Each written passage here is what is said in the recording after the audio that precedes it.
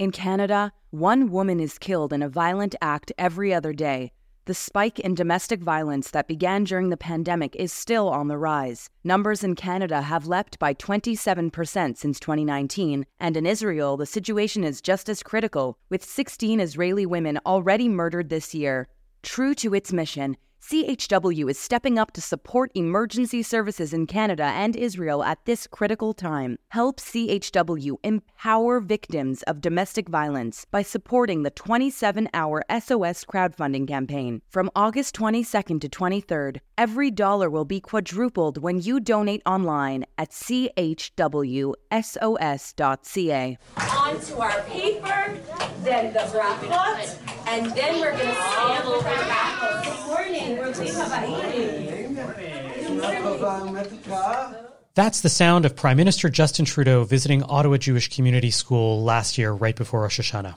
Firstly, it's just fun to see Trudeau giving his full attention to smearing a glue stick across yellow construction paper and pasting on a blessing over apples and honey with the rest of the students. But really, it speaks to how important day schools are, and Jewish education more broadly to many Jewish Canadians. And being so important, I think it's important for the community to ask, what are we getting from these schools? What's their long-term effectiveness in terms of building Jewish identity? And knowing the extreme costs, how do these effects stack up against other potentially cheaper forms of Jewish education?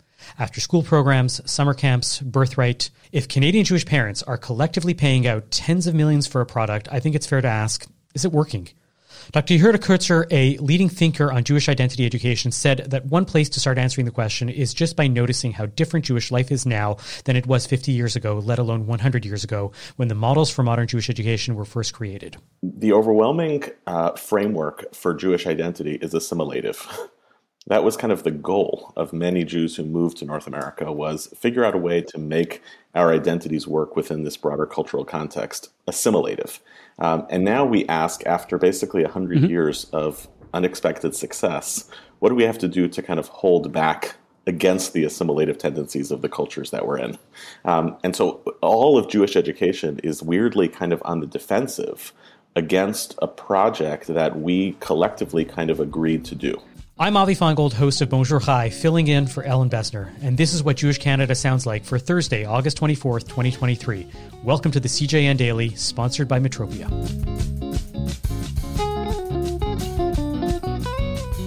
Back when I spoke with Yehuda, he was president of the Shalom Hartman Institute of North America. This summer, after Montrealer Rabbi Daniel Hartman announced he was retiring, Yehuda stepped into his spot as president of the Shalom Hartman International organization.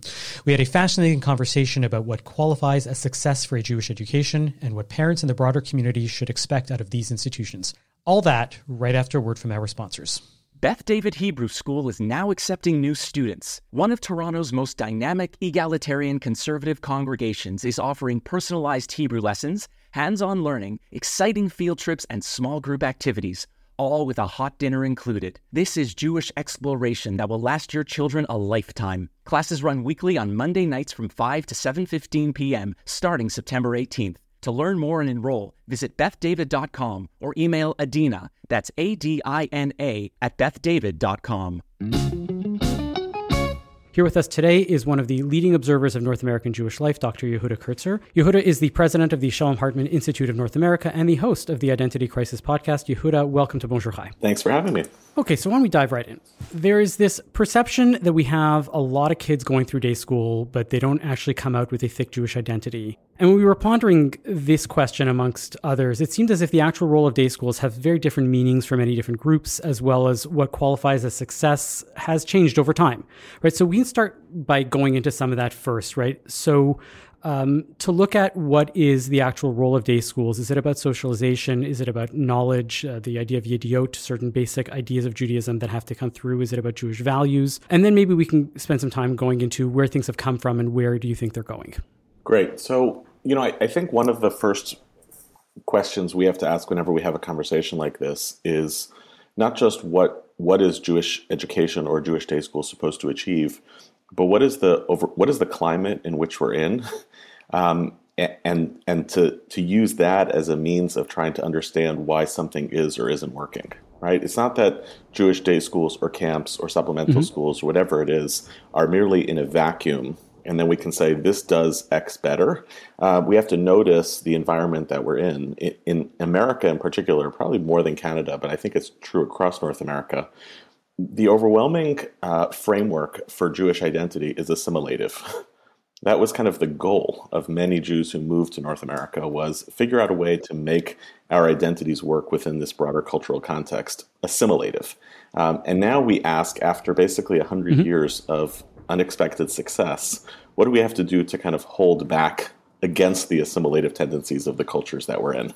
And so all of Jewish education is weirdly kind of on the defensive against a project that we collectively kind of agreed to do. I always used to say that we are actually the least assimilated point in history, right? We have the fewest number of people that are, quote unquote, going off the derech or leaving, Judaism in general, because we have the ability to have loose ties, right, in a modern era, and that never existed. That many people left than we ever imagined, but you never heard from them again. And now all of a sudden, day schools are dealing with this role of saying, well, loose ties is something that we want, but how do we want to reframe that? We need tighter, we need thicker ties than that, and how loose and versus how tight. And that's the framework that we're existing in. Yeah, and look, we all of us have available to around us communities of Jews who have responded to the conditions in which we're living by saying, no, the best way to do this is to completely separate ourselves, create social and cultural boundaries between us and the surrounding culture.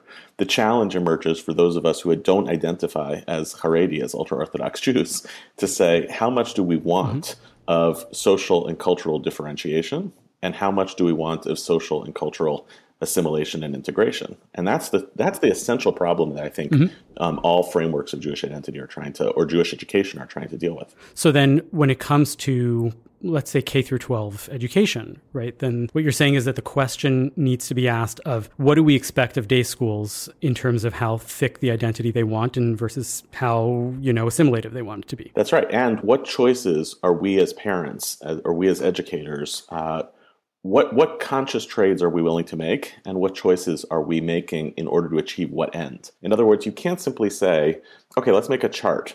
Which of these works more? Day schools, camp, supplemental schools. Well, works more to achieve what?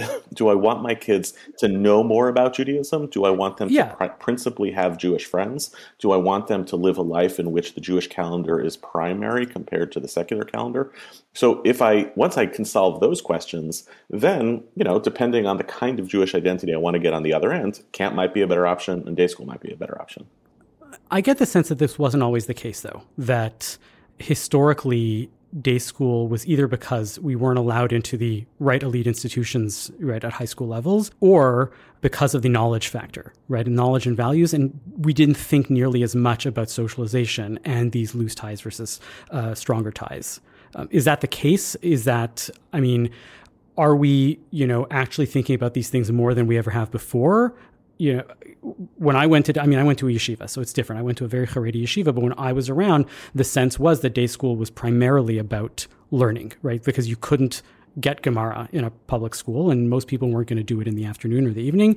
Then go to a Jewish day school. Is that really way off? And this is not at all the first time that we think about this in this way? Well, I'm not a historian of this, so I don't want to totally speculate on it. I think there are two things that feel totally different about now. One is, as you indicated, talking about day school education in the 1940s and 1950s in America means talking about a time when the capacity for American Jewish assimilation is totally different. And so the choices around socialization are really different. And the second thing that I think we're only about 100 years into this. So by Jewish standards, that's like yesterday, of societies in which our expectation is that all of our children are deserving of, and that it's our obligation to provide them with a comprehensive and world-class education.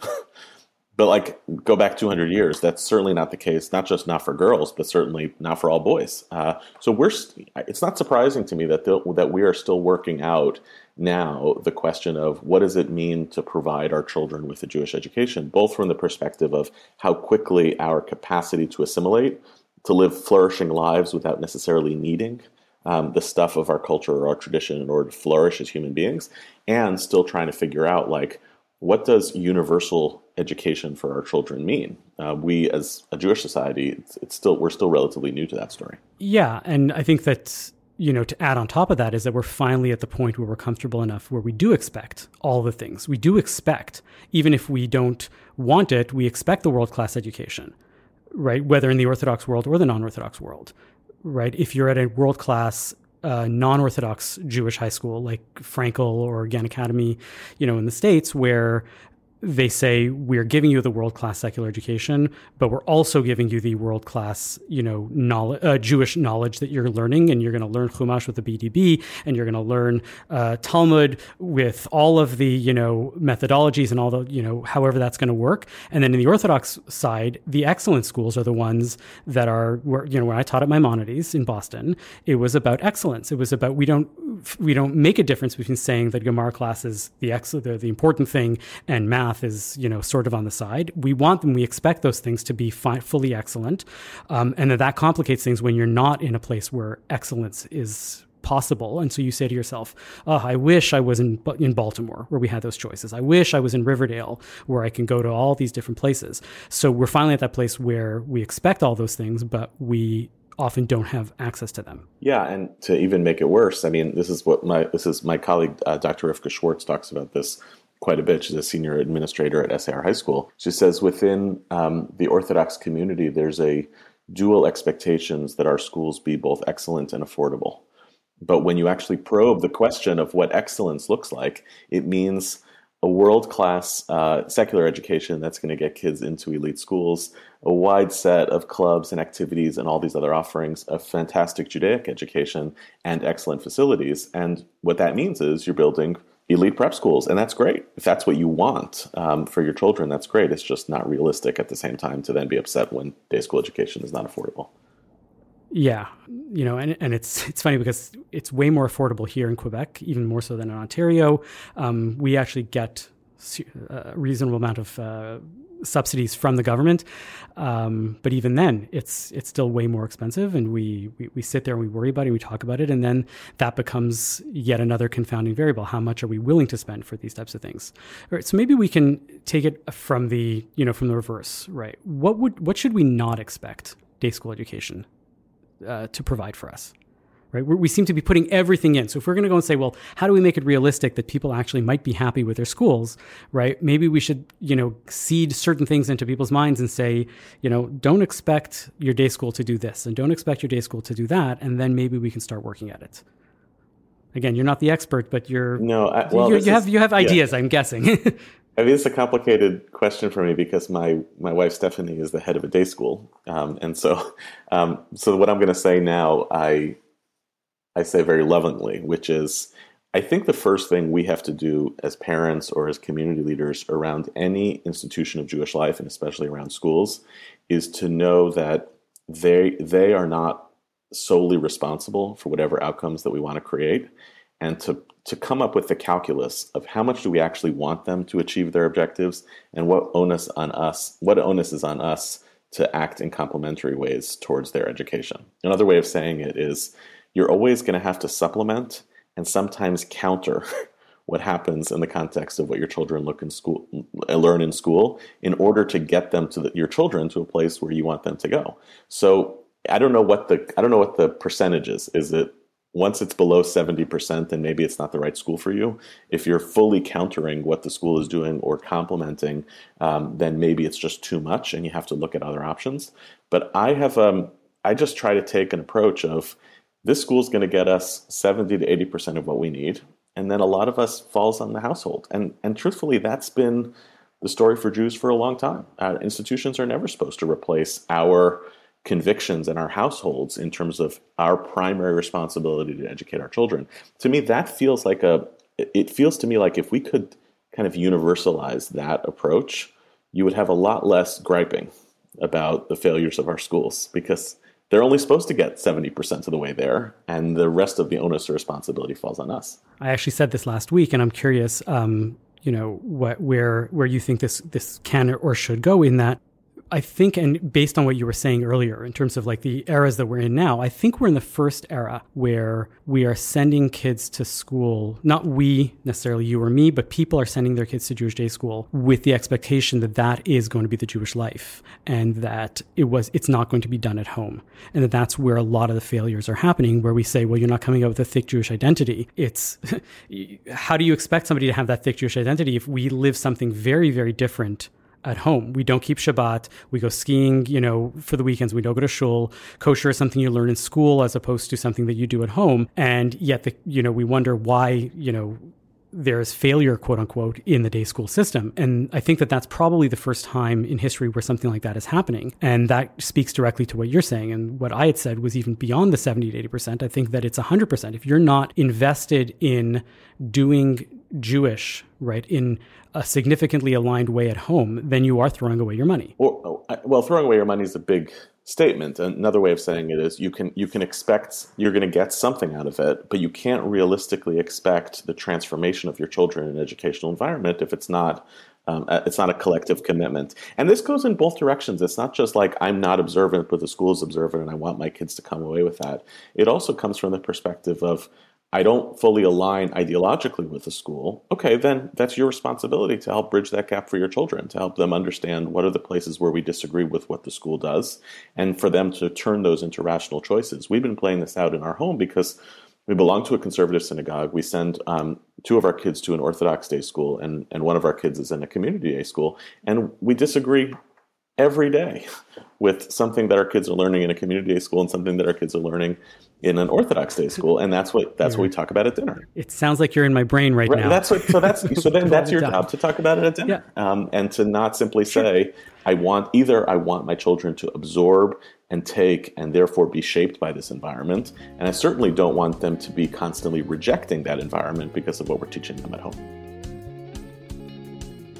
If you want to hear the full conversation, search for Bonjour Chai wherever you listen to podcasts or visit thecjn.ca/bonjour. And that's what Jewish Canada sounds like for this episode of the CJN Daily, sponsored by Metropia. Integrity, community, quality, and customer care. Thanks for listening. Jewish comedy legend Modi and Hasidic rapper Nissim Black are coming to Toronto to perform live at UJA's campaign launch on September 7th. Visit jewishtoronto.com to get your tickets today. Don't miss Modi and Nissim Black on September 7th. Go to jewishtoronto.com for your ticket today.